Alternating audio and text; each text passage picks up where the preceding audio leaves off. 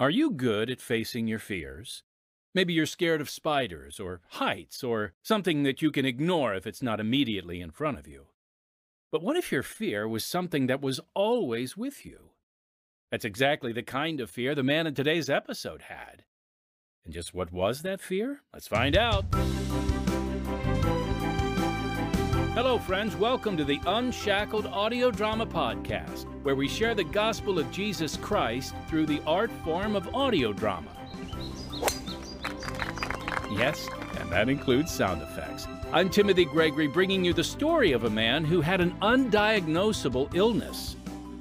He feared the unknowns that came along with this, and instead of coming to terms to this, he turned to alcohol, which only amplified those fears tenfold.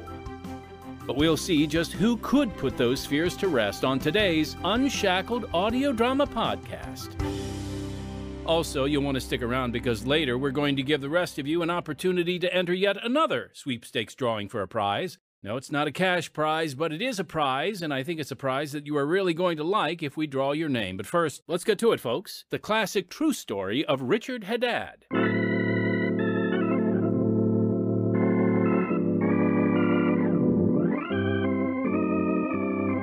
Don't ask me where I've been all afternoon. What are you, a cop? I thought I was your wife, but I guess you don't think so. Why don't you shut up, shut up, shut up? Because I've had enough of this. Your last class ended at noon.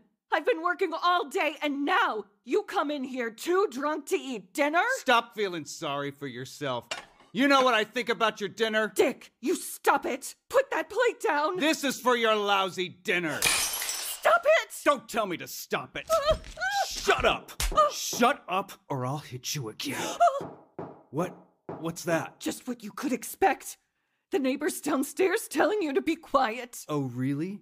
I'll settle that guy. For good.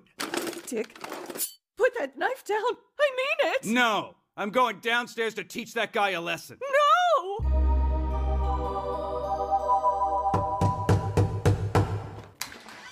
You are so loud. You know, it's disturbing the... Whoa.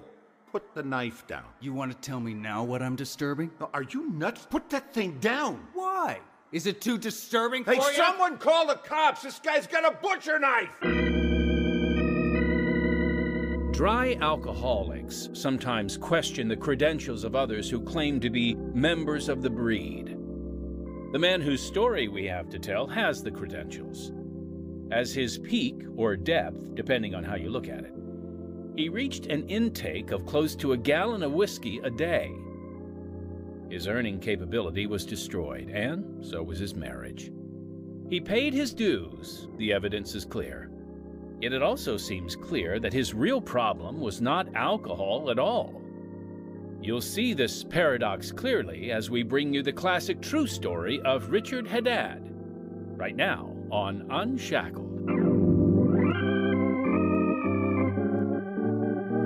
Some people excuse their own failings on the grounds that they never had a chance. I can't do that. I grew up, physically, in one of the nicest homes in Toledo, in a fine family and with all the advantages. My grandparents on both sides came from the Middle East, from Lebanon. They were religious people active in the Syrian Orthodox Church, where services were held in Arabic. I rarely attended. My father, thoroughly Americanized, was a prominent and successful businessman. It was heartbreaking for him and my mother both to see my downfall. One thing's for sure, I'm glad they weren't there to witness me holding a knife on my neighbor. By the time the police arrived, I had the knife hid and pulled myself together. We've had a call about a disturbance. What's the problem? I don't know, officer. There's a man in there who's been screaming. What's he screaming about? I can't say. Police! Sir, have you been screaming? Well, you'd be screaming too. That boy's trying to kill me. What? With a great big butcher knife. What have you got to say about this? I don't know what he's talking about, officer. I was just... He's lying. He was going to kill me. Ask my wife. She'll tell you. That's right, officer. He had a knife that long. Well? Well, what? This is ridiculous. Can you folks prove what you're saying? Why should we prove it? He had the knife. Seems to me you've been drinking, ma'am.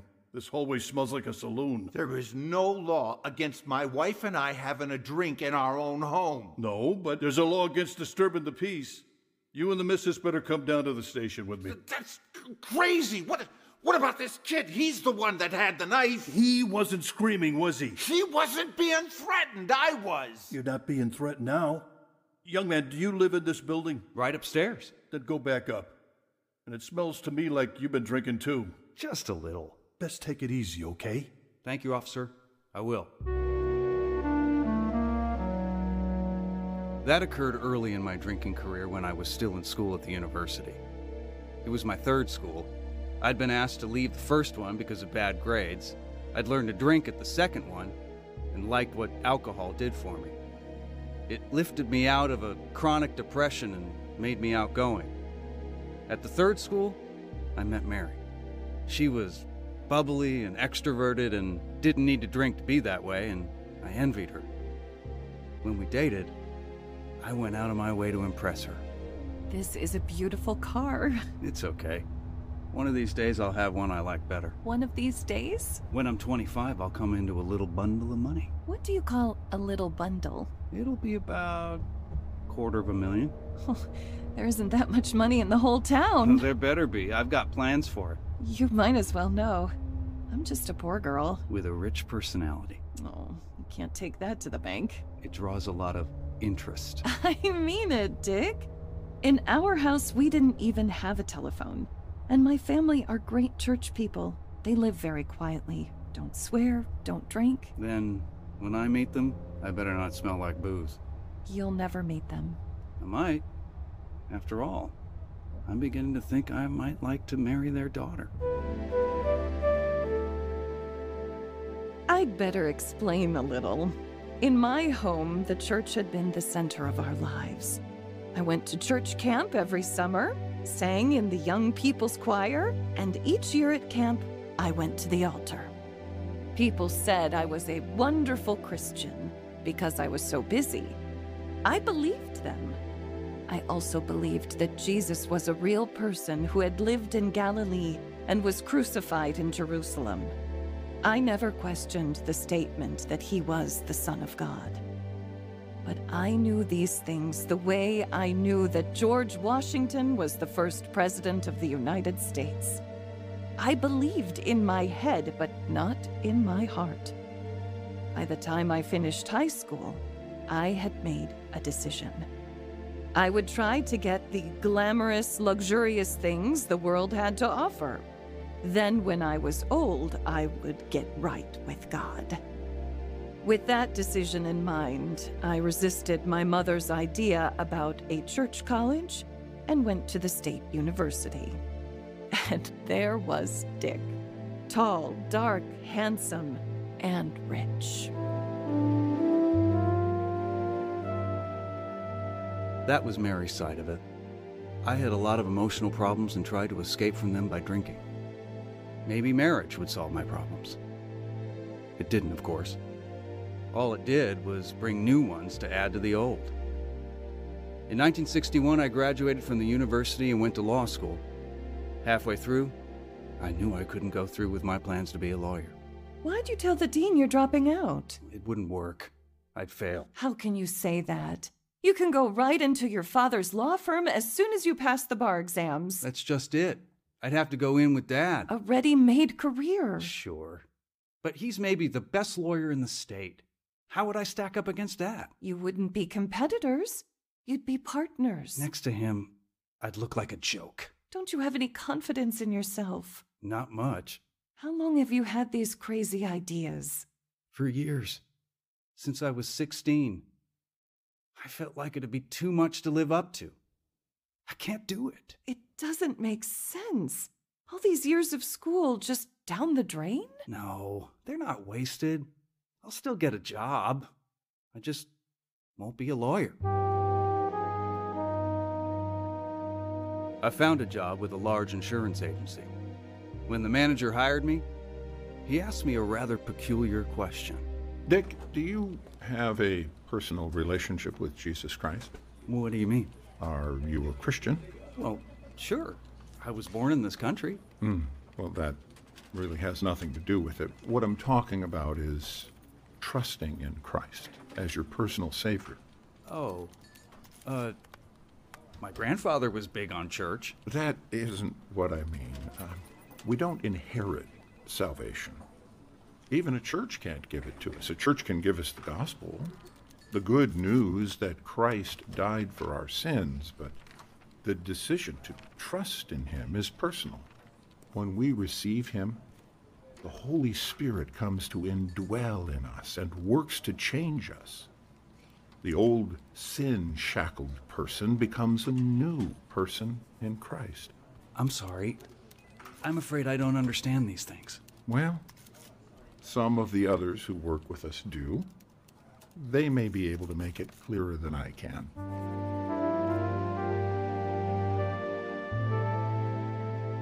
It all made me a little nervous. Maybe I was working for some kind of fanatic. At the same time, the boss was intelligent, had a good personality, and was very successful. Even so, I avoided him as much as possible. But when I had lunch with some of the other men, the same problem came up. This is one place where you can tell what day it is by looking at the menu. Well, I like bean soup, always on Thursdays. Pass the crackers. Sure. Oh, just a moment, Dick. We like to pray before we have our meals. Oh, yeah, sure.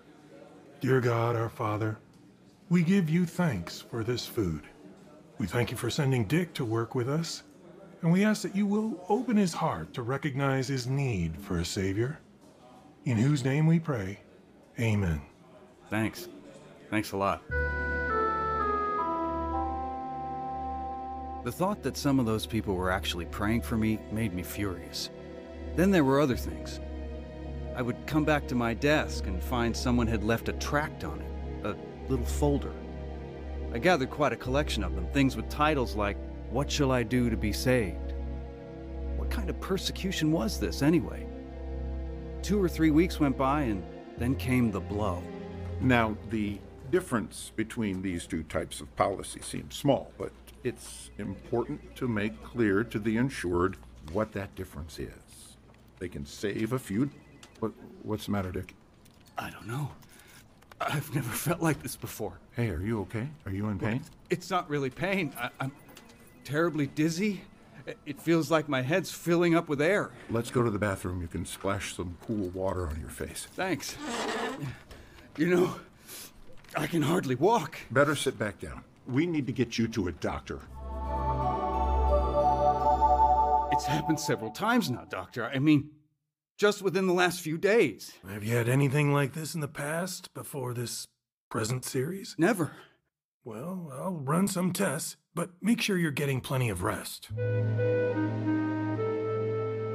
The tests failed to show any cause for my symptoms. Instead of feeling better, though, I felt worse.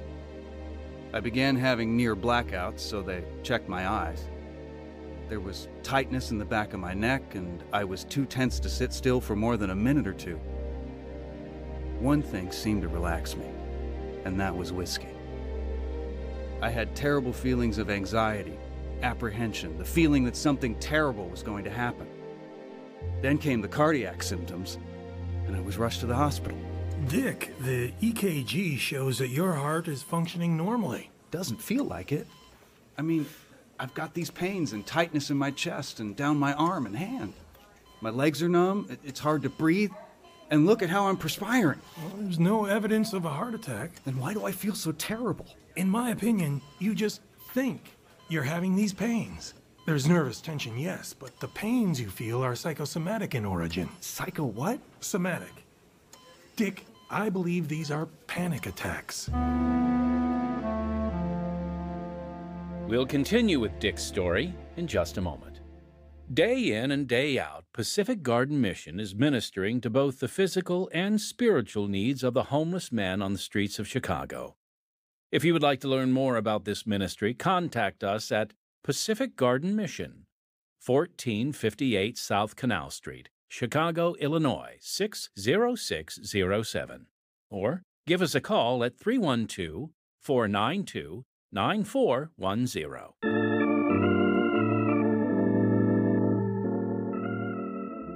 Regardless of what the doctor said about my heart being fine, I couldn't stop thinking that it wasn't and that I was going to die. Nights were even worse than the days. Instead of sleeping, I sat up for fear that I'd fall asleep and never awaken. Sometimes I grew so desperate that I woke Mary. What is it, Dick? Mary, call the doctor. Oh, it's 3 a.m. People die at all times. Just get him on the phone. He won't appreciate it. His job is saving lives. Call him. Fine. Okay, Dick. Just breathe. It's ringing. Doctor? This is Mrs. Haddad. Yes. Well, I'm sorry.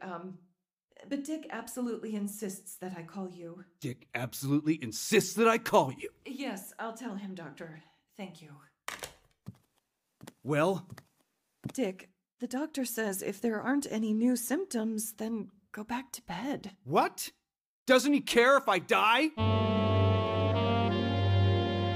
Of course, I tried another doctor to get a second opinion. If anything, he was more plain-spoken than the first. Richard, you cannot die every day of a heart attack. You will either live or die. You cannot have it both ways. I quit drinking mixed drinks and started chugging straight from bottles. I'd pass out drunk around 3 a.m. I began reading the obituary columns in the newspapers, looking for 2 items of information. How old was he, and what did he die of? I left the agency and opened a small one close to home. It did well at first, but my constant drinking and fear of death destroyed it.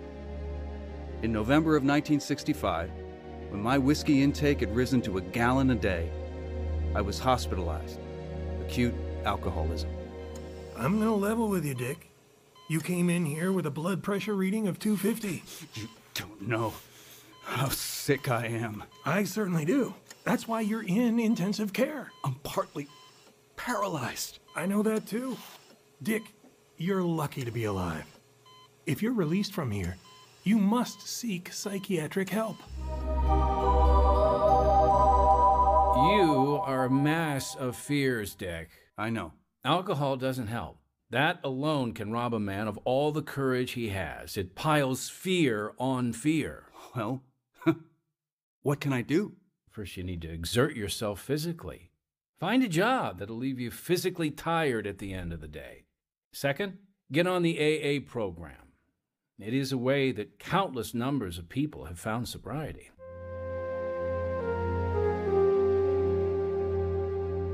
I took a job unloading freight cars and went on the program. For a while, I stayed dry, but the fears didn't leave me. I began to fear daylight and fear itself. I had nothing to do with my wife and children, and they lived a life of their own. When I began to drink again, I was placed in a psychiatric ward and given shock therapy, physical therapy, and occupational therapy. Released, I tried drugs, mind readers, fortune tellers, and a hypnotist. Nothing helped, and I was hospitalized twice more. In August of 1966, I was like jelly, a vegetable, and about to be hospitalized again. That's when Mary left for the last time. Dick, before I go, I want you to read this article. Why? It's about a man who is like you emotionally. He didn't drink, but he had terrible fears. Yeah? Now it says he feels fine, has his own business, and is doing well. No more fears.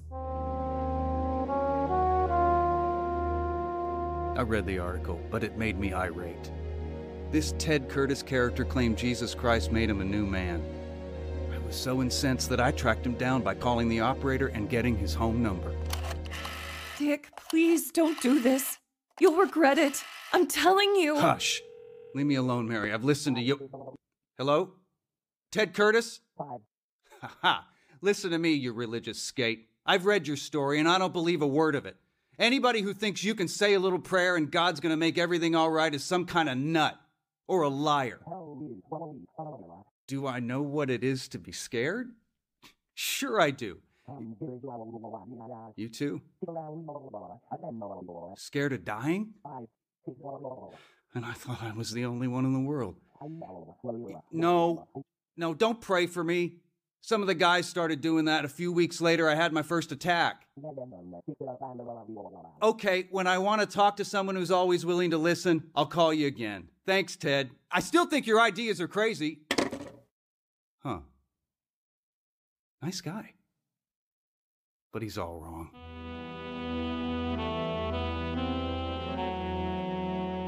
I called Ted several times.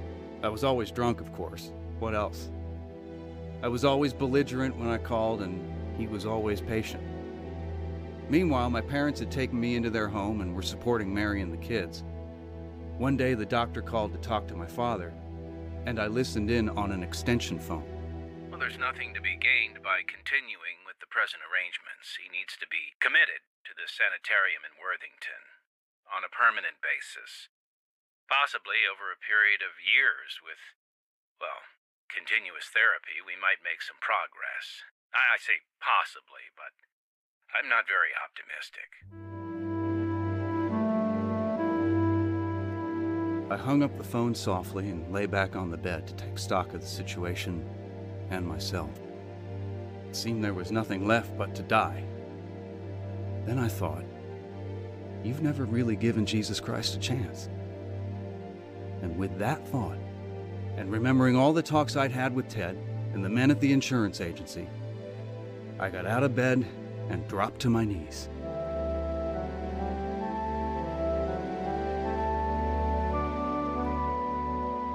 God, I don't even know if I believe in you.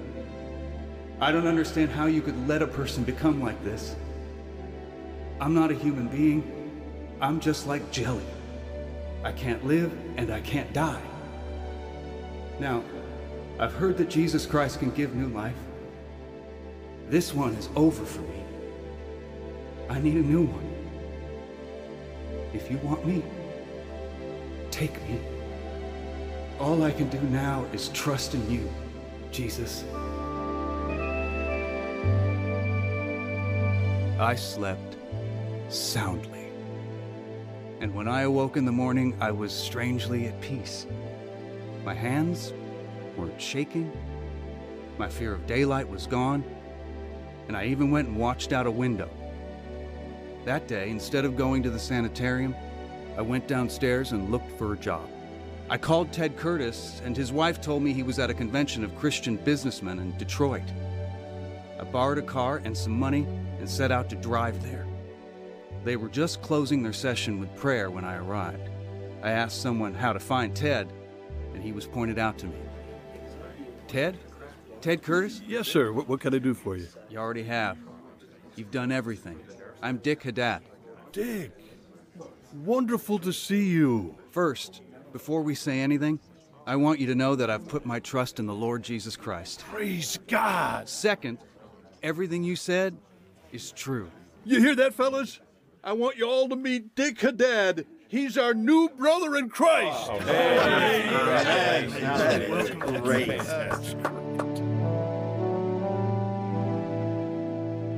That was the beginning of a new life for me, my wife, and for our children. I've learned to know that the Bible is altogether trustworthy. There are 2 verses that speak to me specifically. First, for God hath not given us the spirit of fear, but of power and of love and of a sound mind. Second, there is no fear in love, but perfect love casteth out fear. Dick and I had not really loved each other at all. But when his new life was so visible that I couldn't deny it, and when he was patient and understanding, showing concern about me instead of himself, I knew he had something that I, for all my church activity, knew nothing about. Then I also put my trust in Christ.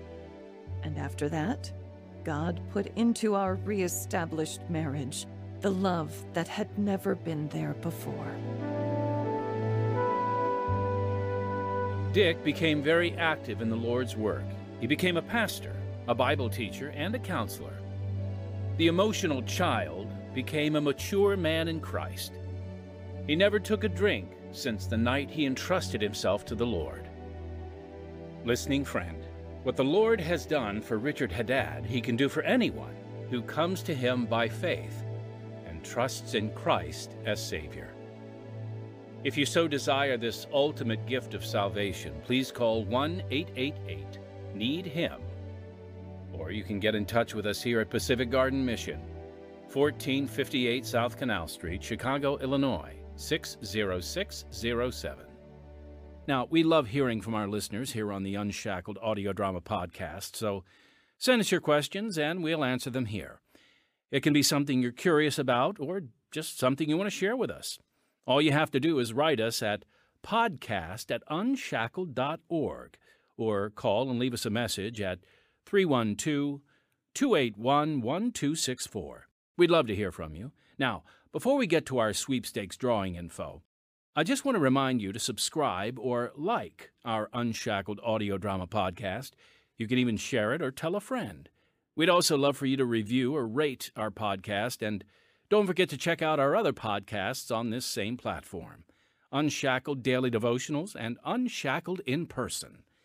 We appreciate your input and involvement in our ministry. And again, please consider supporting us so we can freely offer quality Christian programming to the world. All right, the new prize for this sweepstakes contest is yet another beautiful wooden scripture plaque. The verse on this one is 2 Chronicles 16:9. For the eyes of the Lord move to and fro throughout the earth, that he may strongly support those whose heart is completely his. This plaque is gorgeous. Its contrasting chestnut brown outer ring and the light brown inner ring of the bark truly shows the diversity of God's creation. If you'd like a peek at this scripture plaque, you're welcome to visit our podcast website, unshackledpodcast.org, and stop by the audio drama page for a picture. The deadline to enter is September 2nd. And next time, none is more important than the covenant relationship of marriage. As an attorney, Matt Henderson knew the importance of the vows, but not the reason behind them. Not until he violated his own marriage contract. You're so quiet this morning, Matt. What's wrong? There's something I need to tell you, Kay. I'm listening. My secretary is pregnant, and I'm the father. The man in our story was risking his marriage with that confession. I thought you loved me. I do love you, Kay. How could you do this to us? This is the story of how he came to that point and how it changed his life. A lot of men fool around. I guess I couldn't resist the temptation. I'm really sorry, Kay.